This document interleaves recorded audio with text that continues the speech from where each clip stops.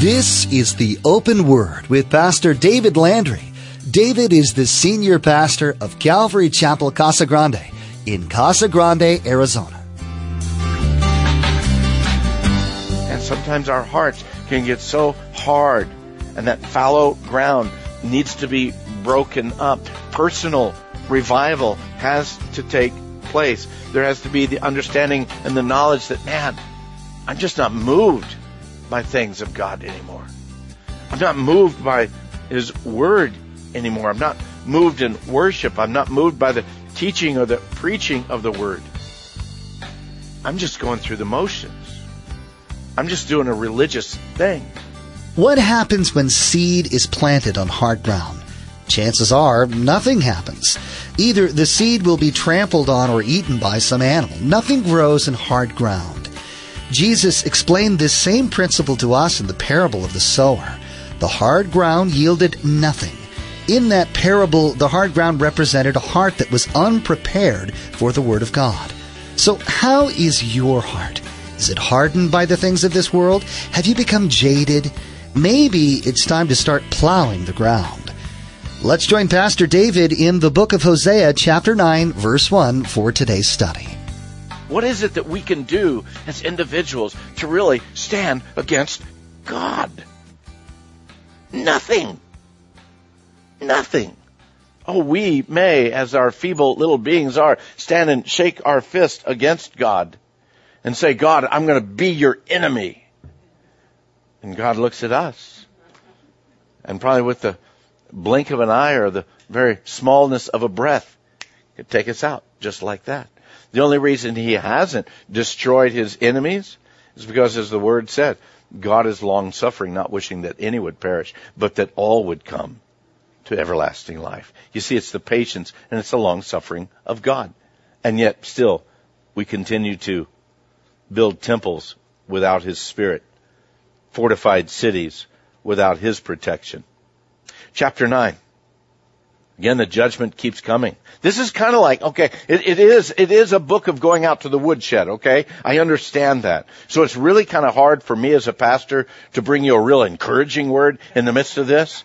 But if you hang with me, the last chapter is encouraging, okay? But chapter 9, here we're still in the woodshed, okay?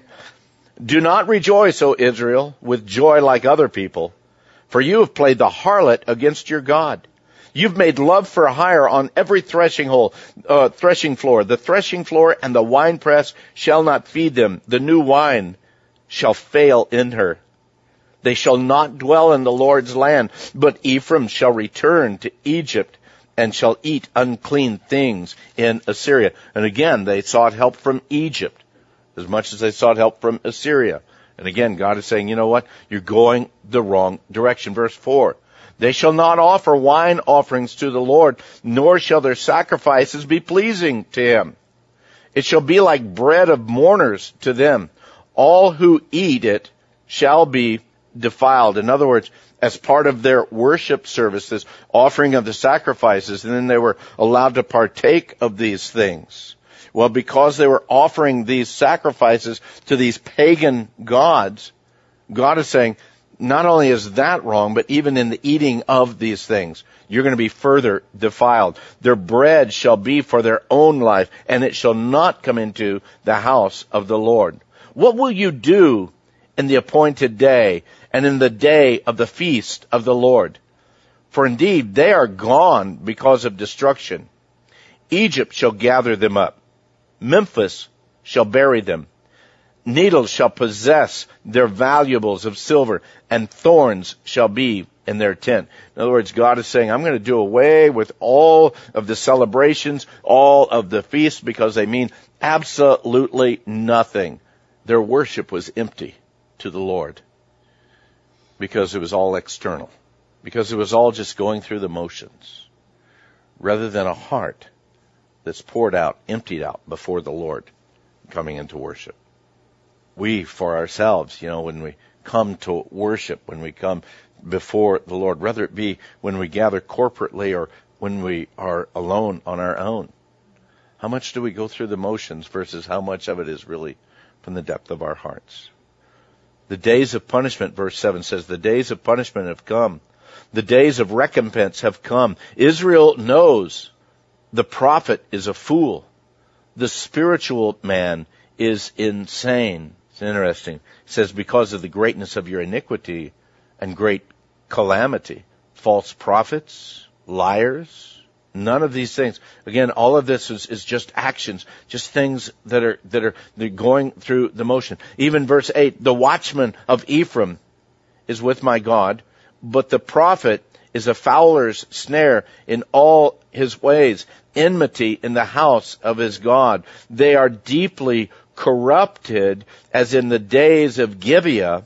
He will remember their iniquity, and he will punish their sins. I'm not going to go there tonight, but in the book of Judges, chapter 19, you can read and understand what he's saying about the days of Gibeah. The days of Gibeah, in just a short scenario, the wickedness of Israel was just absolutely horrendous. I mean, vile, and wicked.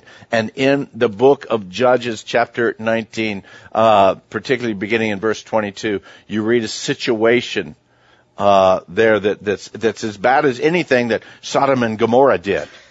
It was as bad as Sodom and Gomorrah there in Israel, and the acts that were taking place during that time. So let's leave it there. So as he says, they're deeply corrupted, as in the days of Gibeah. He will remember their iniquity. He will punish their sins. And then again, God goes back to try to remind them. He says, I found Israel like grapes in the wilderness. I saw your fathers as the first fruits on the fig tree in its first season.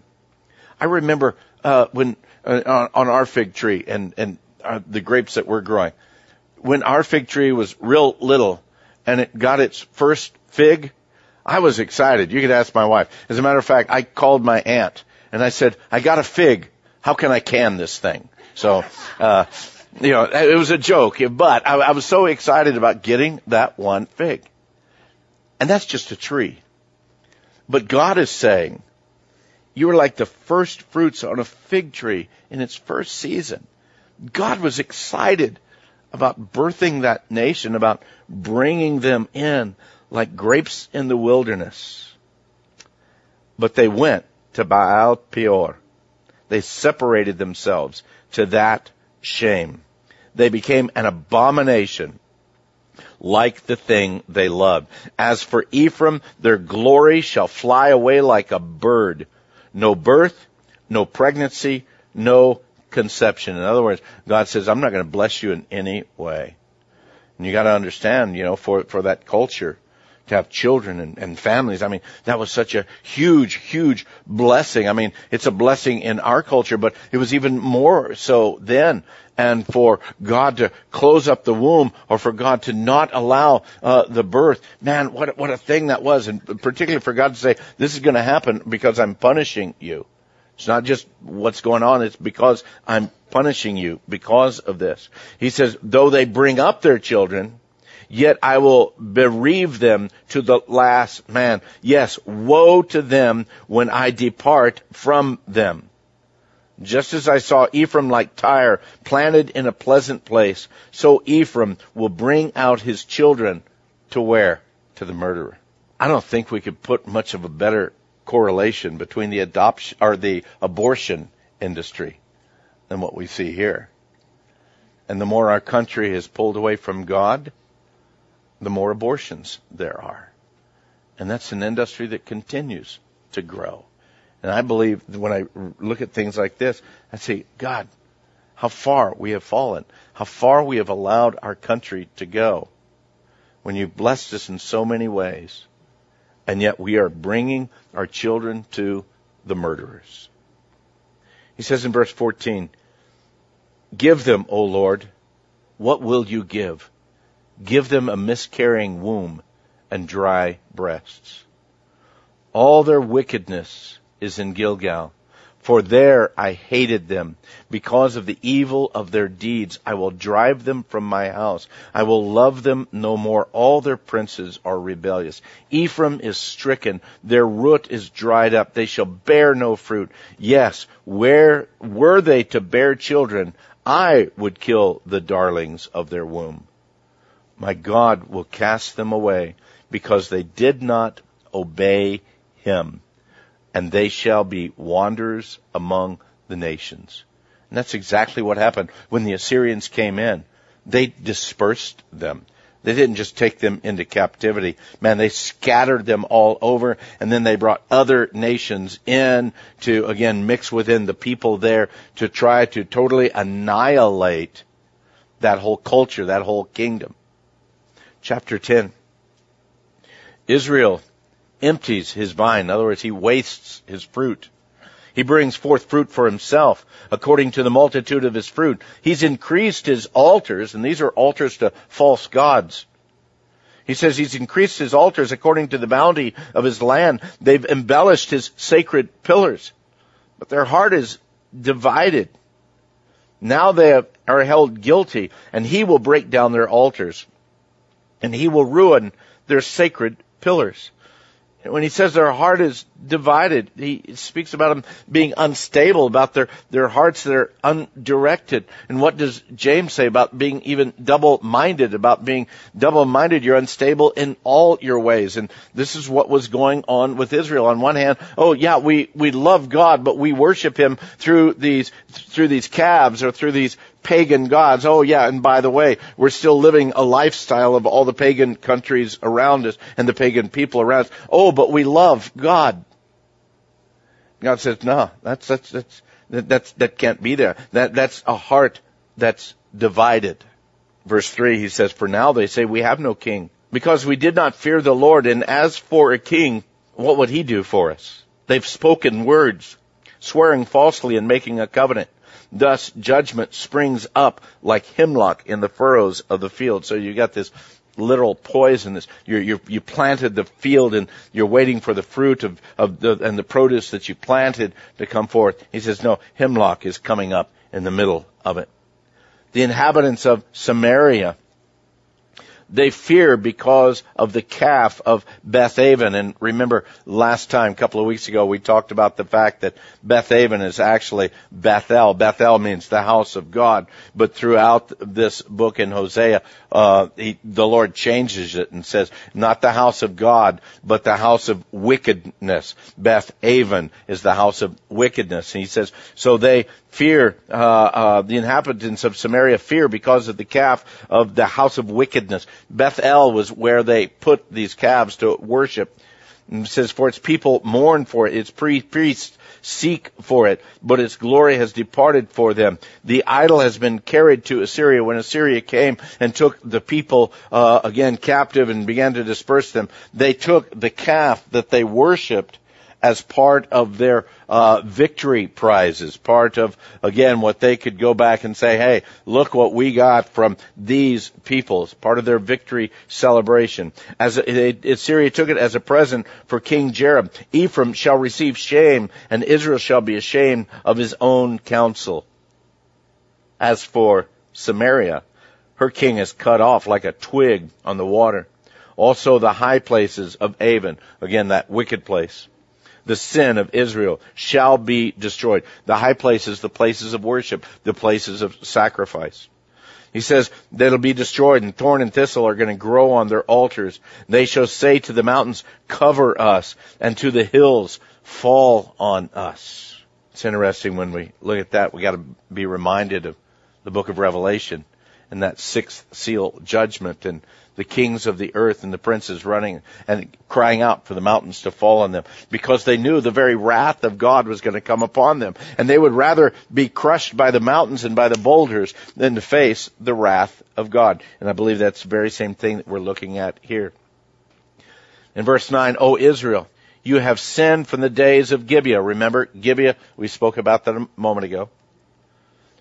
You sinned from the days of Gibeah. There they stood. The battle in Gibeah against the children of iniquity did not overtake them. When it is my desire, I will chasten them. In other words, God says, in my time frame, I'll take care of these things. People shall be gathered against them when I bind them for their two transgressions. Ephraim is a trained heifer that loves to thresh grain. But I harnessed her fair neck, and I will make Ephraim pull a plow. Judah shall plow. Jacob shall break his clods. In other words, break up clods. Think about this for a minute. Again, the illustration or the metaphor of a heifer, a trained heifer that threshes the grain. What's the work of that heifer? They walk around in a circle all day, and we know biblically you don't want to muzzle the ox that treads the grain. So all day long, that heifer or that ox is able to just walk around and eat, and just walk and eat. Not the toughest of jobs for a cow, okay? But what he's saying here is, no, I'm going to take you from that. Now I'm going to put a yoke on you, and now I'm going to plow with you. And it's going to be a much tougher existence for them, a much tougher life. It says in verse 12, you need to sow for yourselves righteousness in order that you can reap in mercy. He says you need to break up your fallow ground, for it's time to seek the Lord till he comes and rains righteousness on you. So he takes kind of the same metaphor of the ground. He says in your own life, your hearts are so hard. It's like the ground that we have around here, that the rain comes on and packs it down and it becomes like concrete. He says you need to break that up in order that something can actually be coming out of it, can actually be produced from it. Again, if you garden around here, you know as well as I do, you've got to do something to the soil if you expect anything to come out of it. And particularly when you think of how they planted in those days, there was a lot of scattering. So the ground had to be open. It had to be soft. It wasn't like they were going to go and dig a hole, put a seed and cover it up, dig a hole, covered up. No, for the most part, it was scattering the seed. So the ground had to be broken up and able to receive that seed. And that's the same way in our lives, just as it was for them. And sometimes our hearts can get so hard, and that fallow ground needs to be broken up. Personal revival has to take place. There has to be the understanding and the knowledge that, man, I'm just not moved by things of God anymore. I'm not moved by His Word anymore. I'm not moved in worship. I'm not moved by the teaching or the preaching of the Word. I'm just going through the motions. I'm just doing a religious thing. And I'm coming to church, and maybe I'm sitting under the teaching, and maybe I'm serving. But am I really moved by God in my life? Is there really something that's being produced in my life? Or am I simply going through the motions? And beloved, that's what they were doing. And that's why God said, no, you need to break up that fallow ground. You need to sow for yourselves righteousness in order that you might be able to reap mercy. It's time to seek the Lord till He comes and rains righteousness on you. Problem is, he says, for them, you've plowed wickedness and you've reaped iniquity.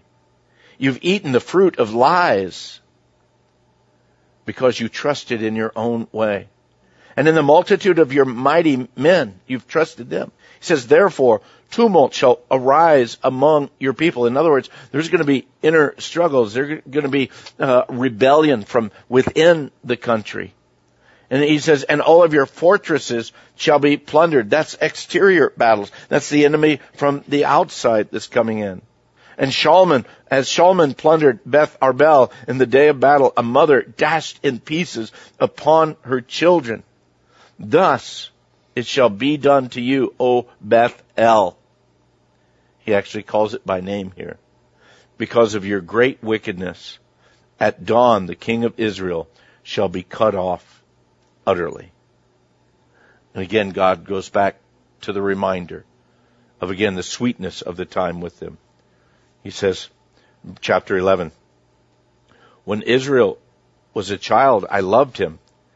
And out of Egypt I called my son. Now, this is a prophetic declaration. Even in Matthew, they refer this to being about Jesus. But it's also about God calling Israel out of Egypt. So it has, again, as we've shared many times in these prophetic messages, having a 2 or 3-fold interpretation of them. So even here, when Israel was a child, I loved him. Out of Egypt I called my son. As they called them, so they went from them. Then they sacrificed to the Baals and burned incense to carved images. So God called them, but yet they turned away. I taught Ephraim to walk, taking them by their arms.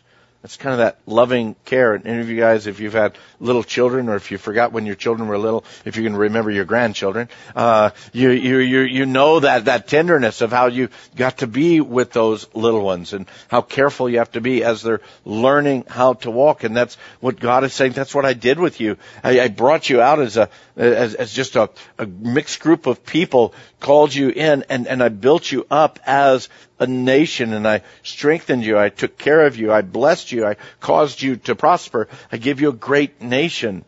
And then they went to the carved images and burning incense there. They went to these other pagan gods. He says in verse 4, I drew them with gentle cords, with bands of love. And I was to them as those who take the yoke from their neck. I stooped and I fed them. Again, the tender mercy of God. And beloved, I think every one of us can attest to those times in our own personal lives. How God does that and works that in our lives. And He comes and He's called us to Himself. He's revealed Himself to us. And I don't know about you, but I don't think it was in your life that when God called you to Himself, that God came with the big finger and He stuck it in your face. He said, you better turn or you're going to burn. I don't think that God, now I know a lot of evangelists that move that way, but I don't think that God moves that way. As a matter of fact, it's the Word of God that declares that it's His kindness that leads us to repentance. And the tenderness and the mercy of God comes and takes us where we're at and says, if you'll follow me, if you'll come and follow me, I will heal you, I will deliver you, I will redeem you. That's the promise of God. And God is saying, I've done that with you. Like a little child, I taught you how to walk. I came around you. I drew you together with gentle cords, with bands of love. I took that yoke from off of your back, off of your neck. Verse 5, he shall not return to the land of Egypt, but the Assyrian shall be his king. So again, God is saying, no, they're not going to go back into Egyptian bondage. Now it's going to be Assyrian bondage. Why? Because they refuse to repent. Verse 6, and the sword shall slash in his cities, devour his districts, and consume them because of their own counsels. My people are bent on backsliding from me. Though they call to the Most High, none at all exalt him. Beloved, we could sing all day, I exalt you, I exalt you. But in reality, the words is not what exalts him. It's our lives. Now, our words can be from what's inside of us coming out. And that's glorious and that's wonderful. And I believe that that's precious to our Lord. But when the words come out and it's not real in our lives, then I believe that that's putrid to our Lord. He does not want empty praise. He says, my people are so bent on backsliding. They call me the Most High, but they don't exalt me. How can I give you up, Ephraim? You know, just the tender mercy of God. Who, man, you're my child. And yet you've turned against me. You've turned against me. You've rejected me. You've gone after all these pagan gods. So you're going to be disciplined. You're going to be disciplined harshly. Then he comes back. How can I give you up, Ephraim? How can I hand you over, Israel? Thanks for joining us for today's edition of the Open Word. Pastor David will continue sharing with us from the Minor Prophets next time. What we'll learn is that even though many of these books are quite short, they are full of important prophetic insights. Now, we want to encourage you to become a Facebook friend with us. Log on to theopenword.com and follow the link to the Open Word Facebook page. You can also subscribe to the Open Word podcast at theopenword.com or search for the Open Word in the iTunes Store. The Open Word podcast is always available and completely free. If you're like most people, you probably use a smartphone. Once you subscribe to the Open Word podcast, you'll always have solid Bible teaching available to you anywhere, anytime. So log on to theopenword.com and subscribe to the Open Word podcast. Again, to become our Facebook friend and to access the archive of messages, log on to theopenword.com. Well, that's all the time we have for today. We invite you to join us again for the next study as Pastor David shares insights from the minor prophets. That's next time on The Open Word.